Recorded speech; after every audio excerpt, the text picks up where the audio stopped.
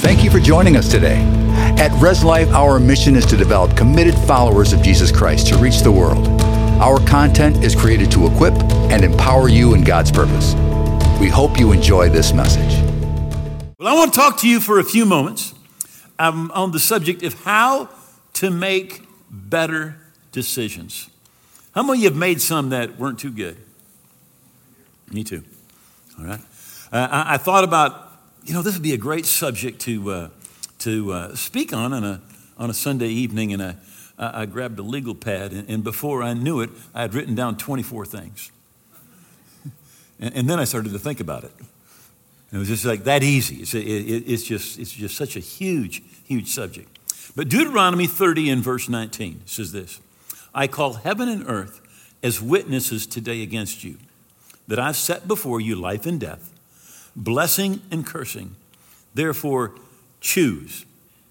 Therefore, choose. You got to make the right choices, right? Choose life, that both you and your descendants may live. A lot of times we have the attitude that no matter what I do, the conclusion, the end result is going to be the same. But that is not the truth.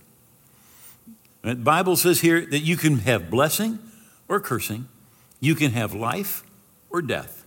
Your choices make a difference on where your life goes. And I love what God says. He says, look, we've got blessing, we've got cursing, we've got life, we have death. Kind of like a multiple choice: A, life; B, death.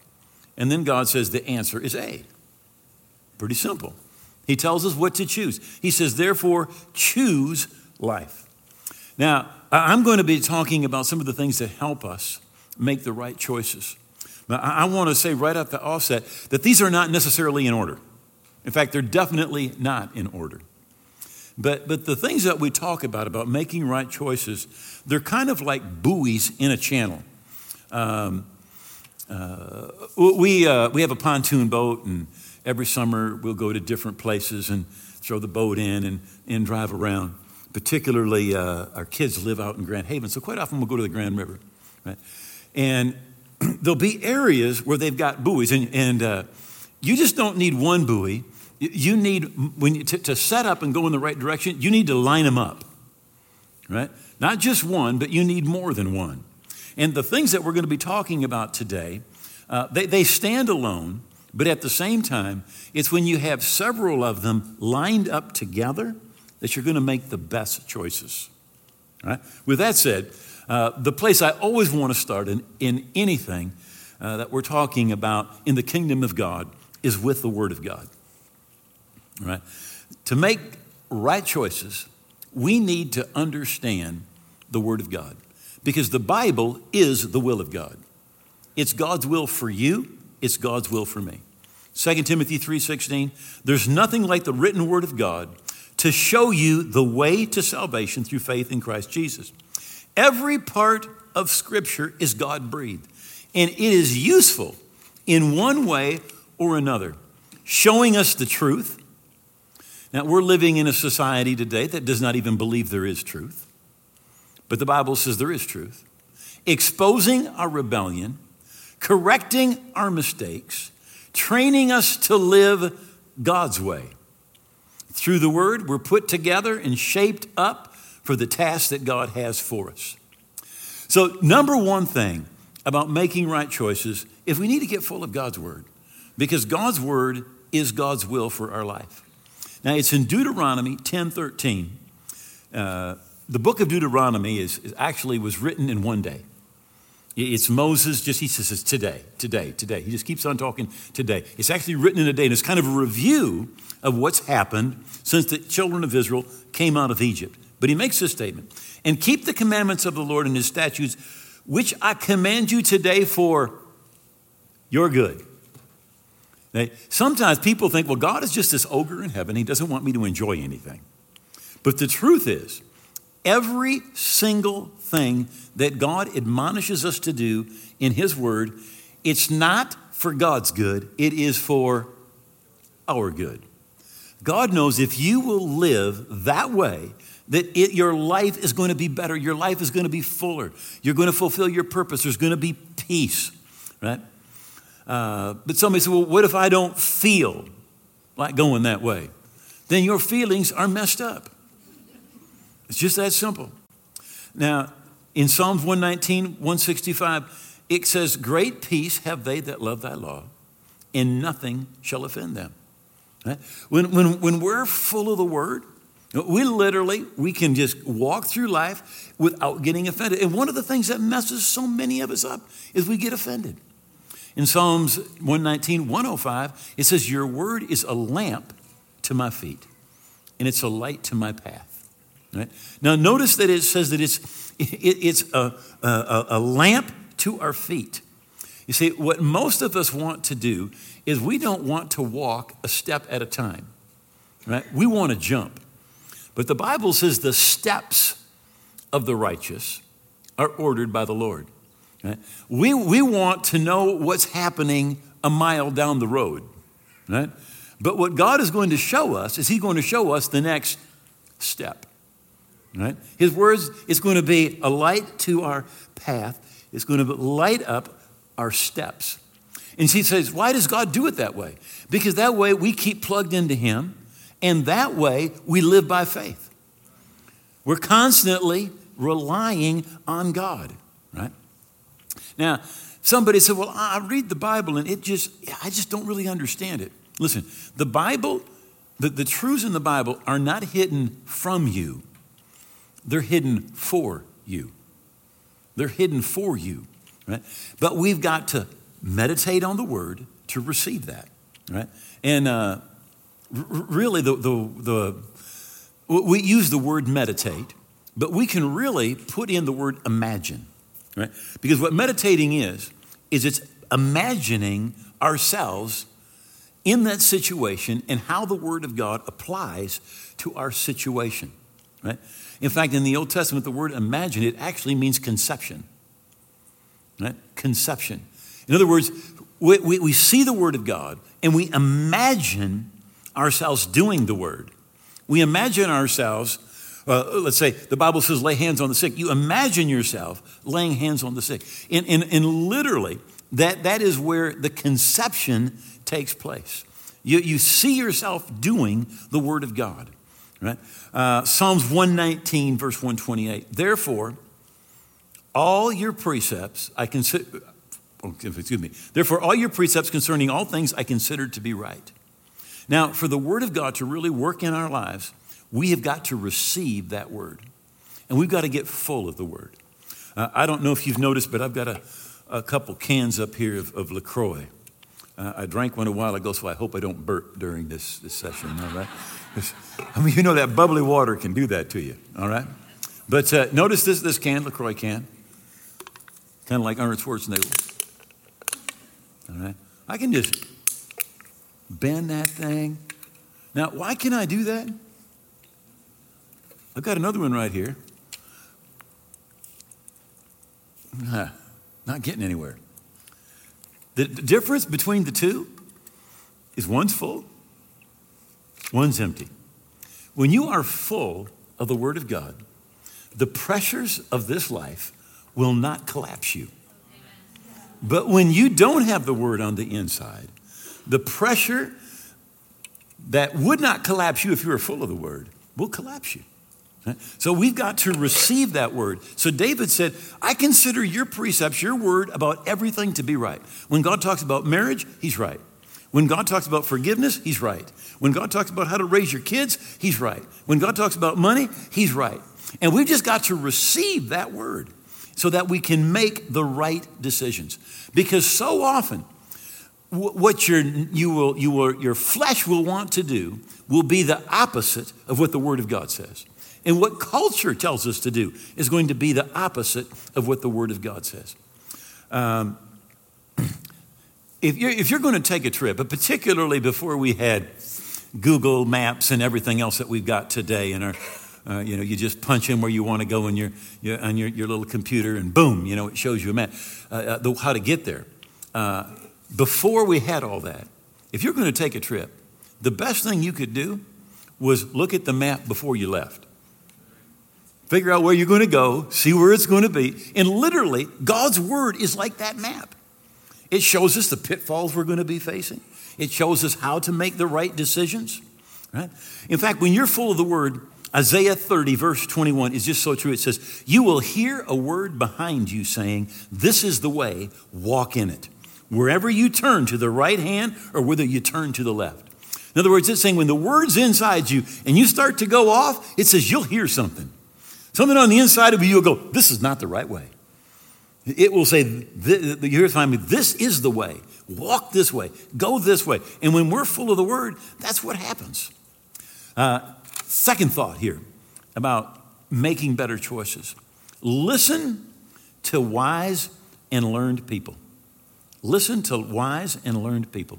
Now, we're going to talk about this in different aspects as we go through this.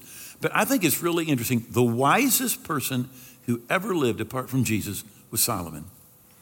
And there's nobody that talks more about getting counsel from wise people than Solomon. He was the wisest, but yet he constantly was seeking counsel. He's saying, if you've got the right counsel, just get counsel because then your plans are going to succeed.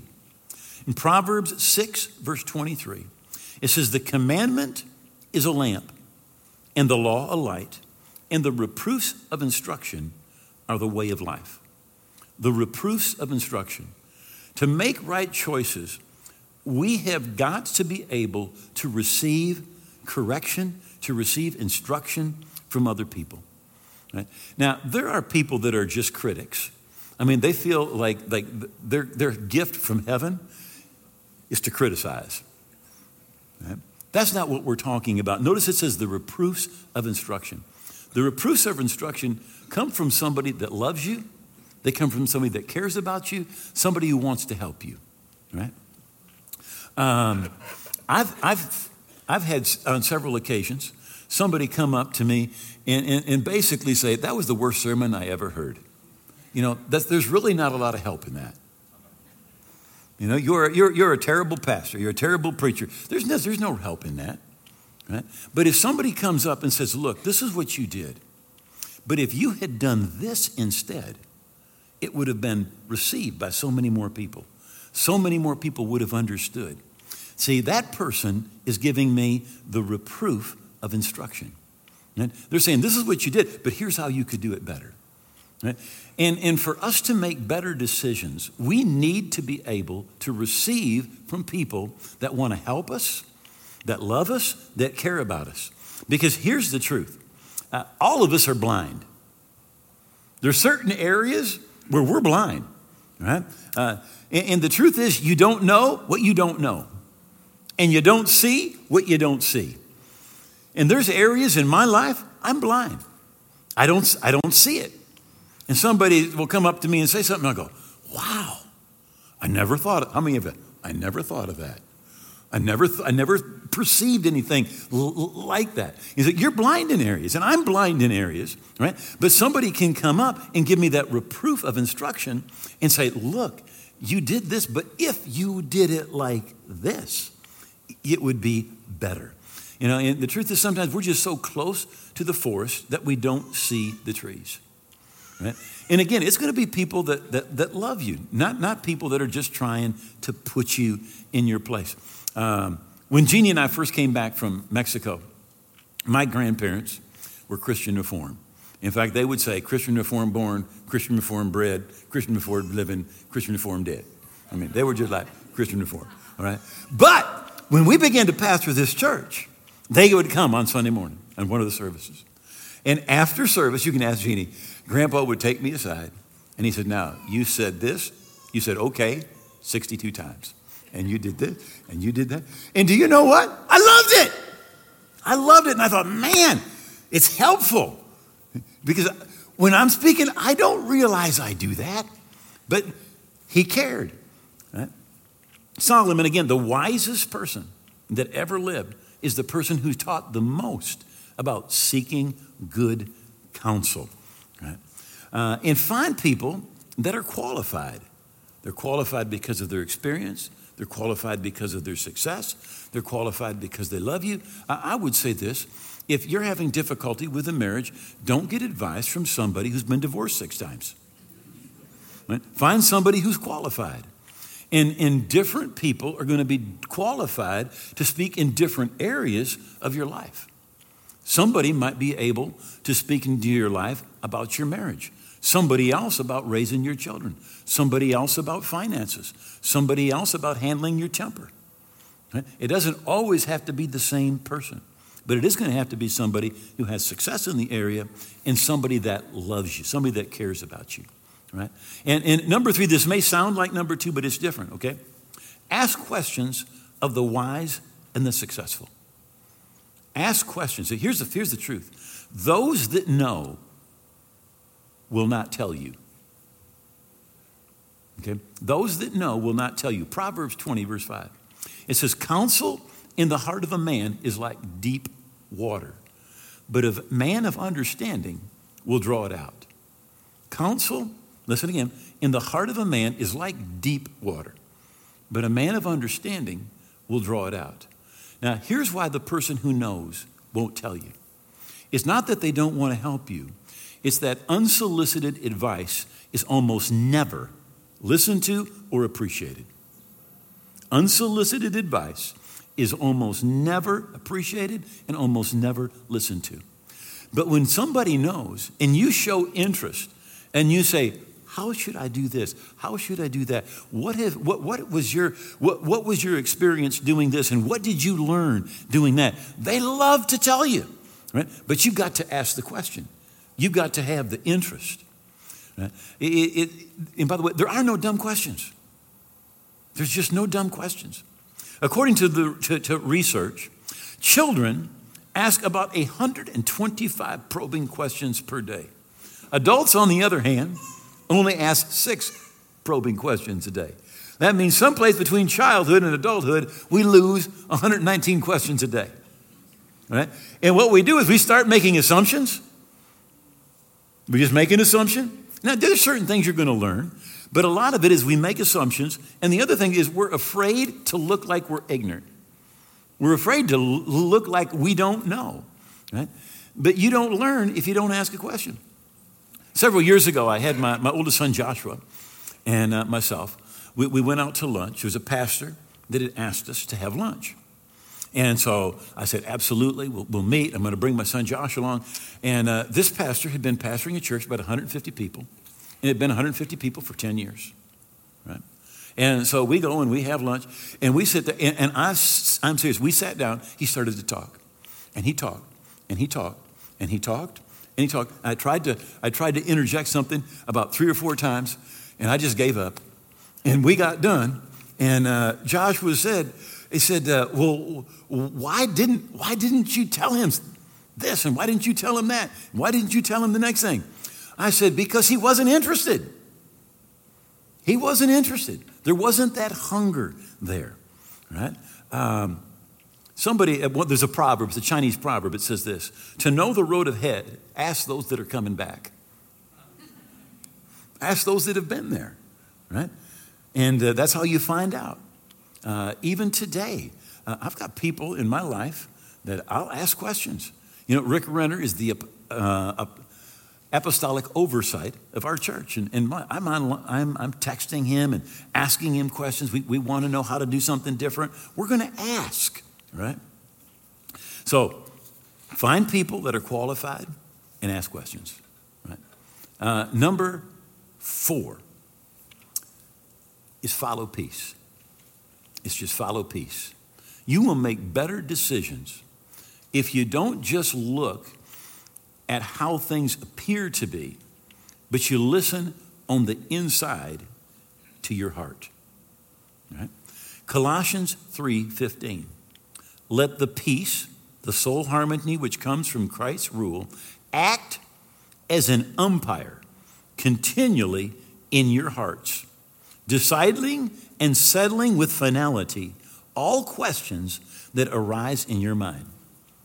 So it says that the peace of God is to be the umpire in your heart. So if you're thinking about doing something, right, and you've got peace, God is saying, safe. Go ahead, you're safe. He said, but if you don't have peace, he says, you do it, you are going to be out of the will of God. God's peace is to be our umpire. You see, the devil can counterfeit a lot of things, but one thing he could never counterfeit is the peace of God. The Bible says that peace, it passes all understanding. A couple different translations, the Weymouth translation says it this way: let the peace which Christ gives settle all questions in your heart. The peace that Christ gives. Again, it's to be the umpire. When we've got peace, we're going to be safe. Moffat's translation, let the peace of Christ be supreme within your heart. The devil, he can do a lot of things in the natural realm, but he can never counterfeit that peace of God. Now, the peace of God, it only works when we're seeking first the kingdom of God. You know, Jesus in Mark 11, he talked about the things that cause the word of God to not be fruitful in our lives. The cares of this world, the deceitfulness of riches, the desire for other things. It says it chokes the word and it becomes unfruitful.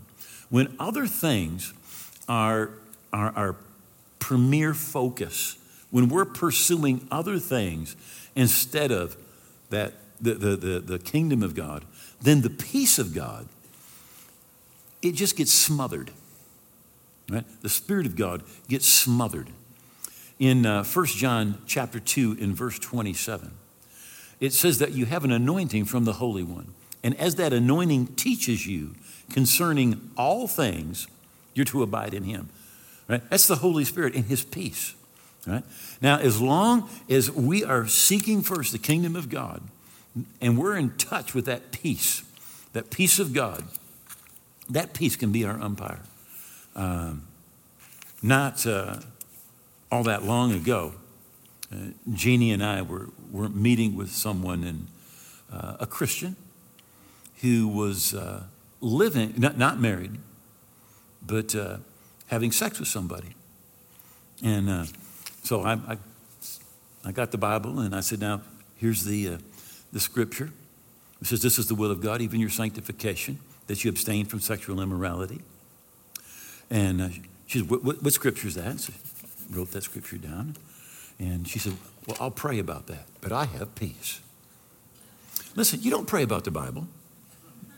You obey the Bible, right?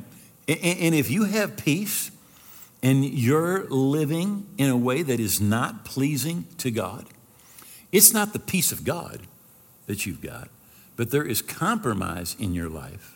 And you've gotten to the point where the Bible puts it this way. It says that your conscience is seared. Your conscience just isn't working right. So we've got to accept that word of God. And if we're letting other things become the premier pursuit in our life, then we're going to think we've got peace.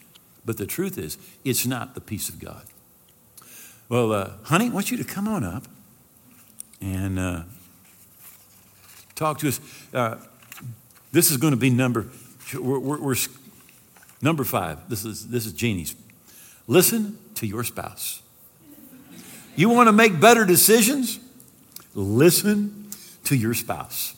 And I asked Jeannie to come up and talk about that for a moment. Okay, I think this is really interesting that he gives that point about unsolicited advice is almost never received. And then he asked me to come up and talk about wives and the advice that wives, the counsel that wives have. But I don't know very many husbands that actually literally ask for advice from their wife. So what are we supposed to do anyway? That's probably in another sermon. I'm sure. I thought, what other kind of advice does a wife have except for the kind that's not asked for? Uh-huh. Like, this is a puzzle. Okay. Well, I do want to... Here's some revelation from Genesis 2, which after I got married, I desperately needed some revelation to understand what God had in mind when he put two opposites together, a man and a woman. Well, before marriage, opposites attract. And after marriage, opposites attack. So it's just kind of... Well, that's... You appreciate it beforehand so much. And then afterwards, you're like, yeah, but that's not like I would do it.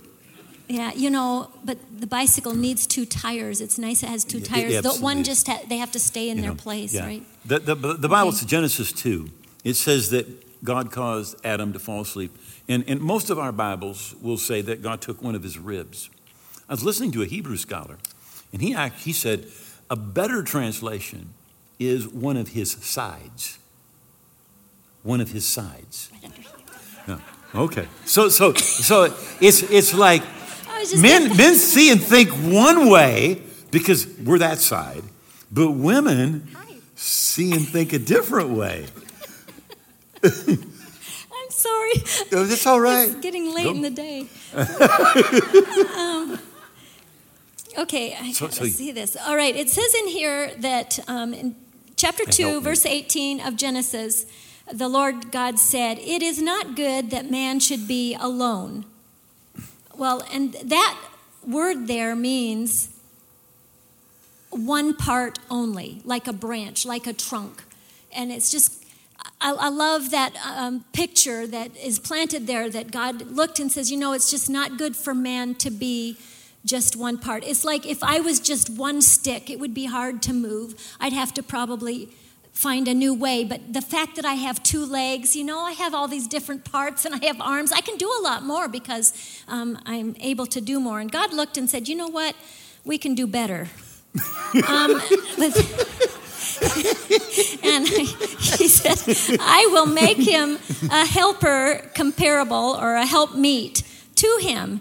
And so to try to understand this, I looked these words up in the concordance in the Hebrew dictionary, and the word help there is the same word that is used for describing that God is our help, the help. And it comes from the word that means to aid, to surround, protect, and help. And it was very encouraging to know that that's the same word. It's like, wow, that's a part of the image of God that's stamped on us women, to be a helper. And then I thought, well, that's good. I like doing that. I like helping him. That's great. And then it says help meet or comparable to him. And that word meet means the part opposite, the other side, site or counterpart. And that word comes from this word, which means to stand boldly out opposite, to announce always by word of mouth to one present, to expose, predict, explain, expound fully, messenger, plainly, profess, tell, utter, speak, rehearse, report, and show forth. I am not kidding. That's what it said. Again. That's what it says about the help, that we are to surround and protect him. And stand boldly opposite and speak. And to speak and explain and explain and explain and explain. I don't know how many times we're supposed to explain, but it does say explain, and it says to expound fully. So if he says you've already said that, I says, but not fully. I'm not done yet. And it says to plainly profess and tell and utter and speak and rehearse and report and show forth. And all I could do was laugh. And I said, Dwayne, you will not believe what I discovered in the Word of God. What this says. But in seeing how we were made in the image of God, and I got to picturing how there's the Father, the Son, and the Holy Spirit. Are you going to No, I was just going to look at that again. He doesn't believe it. I do. It's the Word. Yeah. The part opposite, the other side. Uh-huh. The counterpart. Well, the good thing is to announce always by word of mouth. Yep. Yeah, it's true. Absolutely. Yep. And to present. I think I could use a pencil and too. And explain and expound fully as a messenger. Yeah, this is a lot of descriptive things. That's a lot of advice. I absolutely love it. But when you read about the Holy Spirit, you find out that the Holy Spirit is the comforter, the helper, the teacher, and it says he reminds, the comforter reminds, and he reminds. That's what the comforter does. The Holy Spirit reminds. And God did not call the Holy Spirit nagging. He called it reminding. Okay, just saying. The Holy Spirit, whom the Father will send in my name, will teach you all things and will remind you of everything I've said to you. He's the comforter, the advocate, the counselor. And just that picture of the Holy Spirit made me realize that we women, just like you men, you've got your calling and you're equipped to lead and to protect and to just all their list. But we're talking about our list right now. And in our list, we can't do this without the Holy Spirit. Because when we do it in our own flesh, oh my goodness, we do not get a good reaction. And we do not bear good fruit. The flesh never bears good fruit. The flesh produces death, which divorces happen. That's death.